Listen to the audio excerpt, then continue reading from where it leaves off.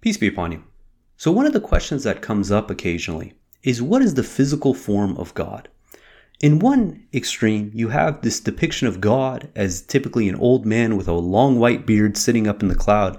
And we know that this isn't true because God is not of this world. In Surah 6 verse 103, it reads, "No vision can encompass him, but he encompasses all visions. He is the compassionate, the cognizant." So God is not a form by which we can wrap our heads around, that we can describe in this worldly sense, because God is not of this world. God created this world. The other extreme is that they say God doesn't have a physical form, that God is some sort of spirit, something that resonates throughout the cosmos, but there is no physical form of God. And we know that this also is not true. If we read Surah 7 verse 143, it reads, "When Moses came at our appointed time and his Lord spoke with him, he said, 'My Lord, let me look and see you.' He said, 'You cannot see me. Look at the mountain. If it stays in its place, then you can see me.' Then his Lord manifested himself to the mountain, and this caused it to crumble. Moses fell unconscious.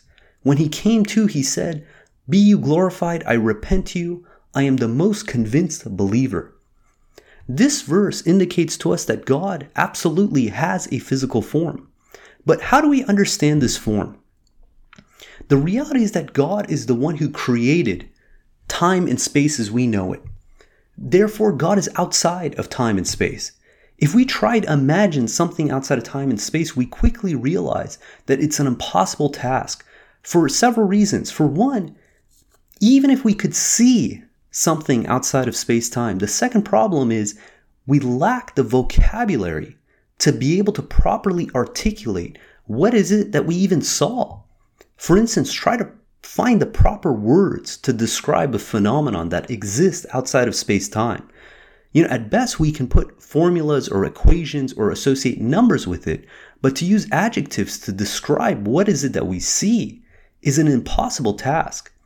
But who's to even say that the sense of sight is the right sense for us to be able to perceive something in a different dimension, that of where God resides? While we rely predominantly on our sense of sight to navigate through this three-dimensional world, maybe there is a different sense that's required in the higher dimension that God resides in. To put this in a perspective where we can try to wrap our heads around, perceive what the world is like if we used a different sense predominantly to navigate. And you can compare how we navigate the world to how a dog navigates the world. While a human being, we predominantly rely on our sense of sight to navigate the world. A dog relies predominantly on its sense of smell. Depending on the breed and the type of the dog, a dog's sense of smell is around 10,000 to 100,000 times better than ours. They have over 300 million olfactory receptors in their nose compared to our 6 million. And then the amount of brain capacity proportionally that a dog uses for smell as opposed to a human is 40 times greater. So we're incapable of understanding what is a world when your predominant sense of navigation comes from your smell. And this is just one worldly sense to be able to describe that. Now imagine what senses would be required in order to be able to properly perceive something in, let's say, the fourth dimension or the fifth dimension or the sixth dimension, because God knows how many dimensions there are before you reach that of where God resides. So without the proper vocabulary and the senses, it shows the impossibility for us in this worldly body to describe or even observe in a higher dimension what an object, let alone God, is. This is the same problem many people have when they have a near-death experience. They go into a dimension outside of this worldly body, and they lack the vocabulary to properly articulate what is it that they saw. The best they can do is they say, "Oh, I saw a bright light, I saw certain individuals," but it's predominantly the emotion that they're communicating, because emotion transcends time and space. It's something that irrespective of which dimension you reside in, you will have this experience, this feeling. But to be able to articulate that into words is something that we lack as long as we're residing into this world. To understand this challenge, consider trying to describe the taste of chocolate to someone who's never tasted chocolate before, or even lacks the ability to taste. Now, if someone lacks the ability to taste, how do you articulate to them what the taste of chocolate is? And that's a very kind of a simple example of the challenge in trying to articulate what a form or an entity would perceive in a different dimension. God uses allegorical descriptions in the Quran for us to be able to kind of get a sense of what these experiences are in these other dimensions. For instance, when God talks about heaven and hell, he uses allegorical descriptions. In Surah 2 verse 25, it reads, "Give good news to those who believe and lead a righteous life, that they will have gardens with flowing streams. When provided with a provision of fruits therein, they will say, 'This is what was provided for us previously.' Thus, they are given allegorical descriptions. They will have pure spouses therein, and they abide therein forever." So these expressions of fruits and spouses and mates and flowing streams and rivers, these are allegorical descriptions for us to get a sense of what it's like in paradise. But just like the impossibility of describing chocolate to someone who not only has never tasted chocolate, but doesn't have the capability of even tasting, is something so out of this world that these are way oversimplifications of what it's actually going to be like. And God acknowledges this in Surah 32 verse 17. It says, "You have no idea how much joy and happiness are waiting for you as a reward for your righteous works." So back to the physical nature of God. Since God created time and space, and he's outside of time and space in some higher dimension, therefore we cannot fully understand the physical makeup of God because we lack, again, the vocabulary and the senses to do so. So instead, we can resort to a metaphor to help better understand this paradox. Imagine you were in a two-dimensional space. You resided within a two-dimensional space.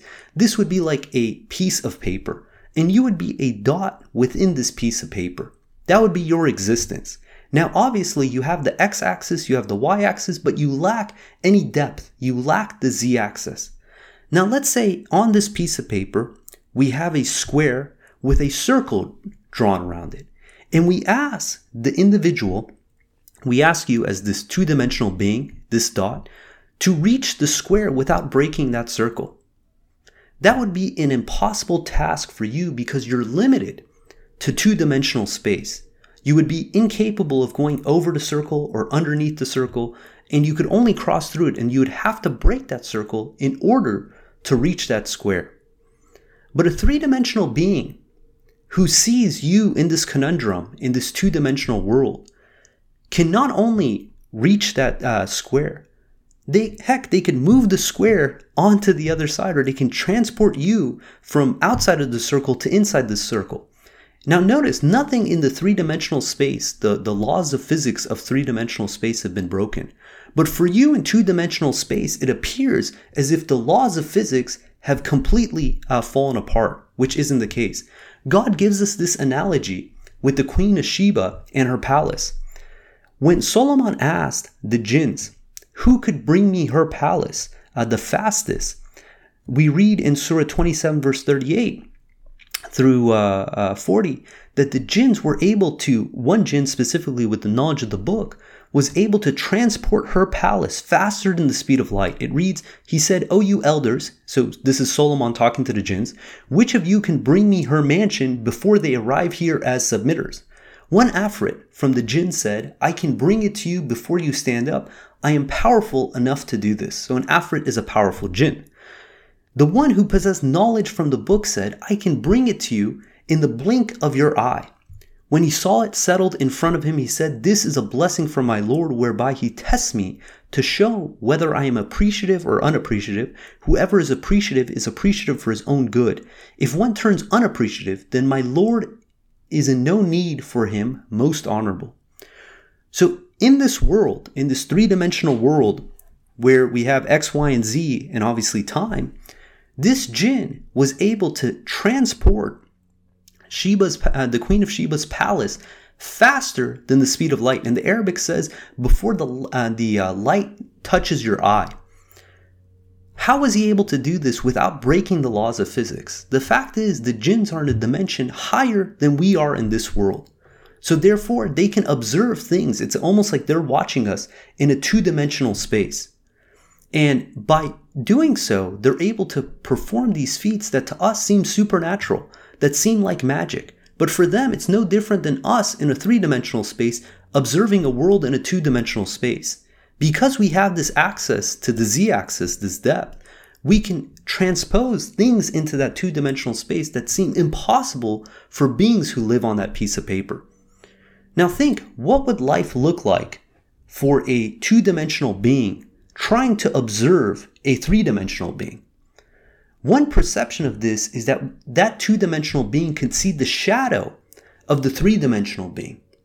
And they could see that cross-section of that individual, no different than a shadow, because a shadow is a two-dimensional projection of a three-dimensional object. And we see that this is the reason that we are incapable of seeing the jinns in their dimension. In Surah 7 verse 27 it reads, "O children of Adam, do not let the devil dupe you as he did when he caused the eviction of your parents from paradise and the removal of their garments to expose their bodies. He and his tribe see you while you do not see them. We appoint the devils as companions of those who do not believe." So the jinns in their dimension are able to observe the humans and are able to manifest these amazing feats in our universe that seem like magic, that seem supernatural. But in their dimension, it's totally capable. It's very easy to achieve, relative. So let's take this thought experiment one step further. What would happen if a three-dimensional being attempted to insert themselves into a two-dimensional world? Now, we're not talking about the shadow. We're talking about the physical entity moving into a two-dimensional space. What would happen is that three-dimensional being would utterly annihilate, destroy the two-dimensional space. So now we come full circle back to the example of God to Moses when God manifested himself to the mountain. What God was doing was inserting his higher dimension into this lower dimension and utterly destroying, crumbling this dimension, the fabric of our world, by trying to insert himself, his physical being, inside to this world. No different than a human being trying to insert themselves inside a piece of paper. What would happen to that piece of paper? The paper would crumble. It would tear apart. And that was what was manifesting when God attempted to manifest himself to this mountain. We're going to read the verse again, Surah 7 verse 143. It says, "When Moses came at our appointed time, his Lord spoke with him. He said, 'My Lord, let me look and see you.' He said, 'You cannot see me. Look at the mountain. If it stays in its place, then you can see me.' Then his Lord manifested himself to the mountain, and this caused it to crumble. Moses fell unconscious. When he came to, he said, 'Be you glorified, I repent to you, I am the most convinced believer.'" This word in Arabic for crumbling is the word dakan, and dakan means to utterly crush something. Now you think you have space-time in this world, and you have these huge, what appear to be huge mountains, but then you have a being from a different dimension trying to insert themselves into this three-dimensional space. What's going to happen to that mountain? It's going to be utterly destroyed, utterly annihilated, crumbled into dust. And that's what God is describing is happening the second he attempted to simply manifest himself into this world. This world cannot possibly contain the physical form of God because God is not of this world. God created this world. God is able to observe this world through time and space. So does God have a physical form? Absolutely. Now, what's really interesting about this is take the same example. If you had a two-dimensional universe, nothing different than a piece of paper, and you have a three-dimensional entity, which one would you say is more physical? Is it the one who's living on the two-dimensional dimension, or the one that's within three dimensions, that if they were to insert themselves into two-dimensional space, they would destroy the fabric of that two-dimensional space? Now, naturally, we would say the one of the higher dimension is more physical than the one of the lower dimensions. Now, God is the creator of this universe and all 7 universes. So he's residing within a dimension way higher than anything we can perceive, that his physical manifestation into any of these lower dimensions would utterly destroy the fabric of these lower dimensions. So God is not only physical, but a more accurate description would be that God is the most physical, because God created all 7 universes. God created the three-dimensional space that we live in. God created the physical space that the jinns reside in. And God is still above that God is above all his creations. And if God was to insert himself into any of these lower dimensions that he created, they would most certainly crumble and fall apart, as any lower dimension would be incapable of supporting such an immense being. God be glorified. God willing, we're going to end there. If you guys got comments or questions, please hit us up at QuranTalk@gmail.com. If you guys want to follow along with the verses of the Quran and look at the word-for-word translation of the Arabic along with an awesome translation, please download the Quran Study app on the iOS App Store or go to QuranStudyApp.com. And if you like the podcast, please share it with other people or leave us a review. Until next time, peace and God bless.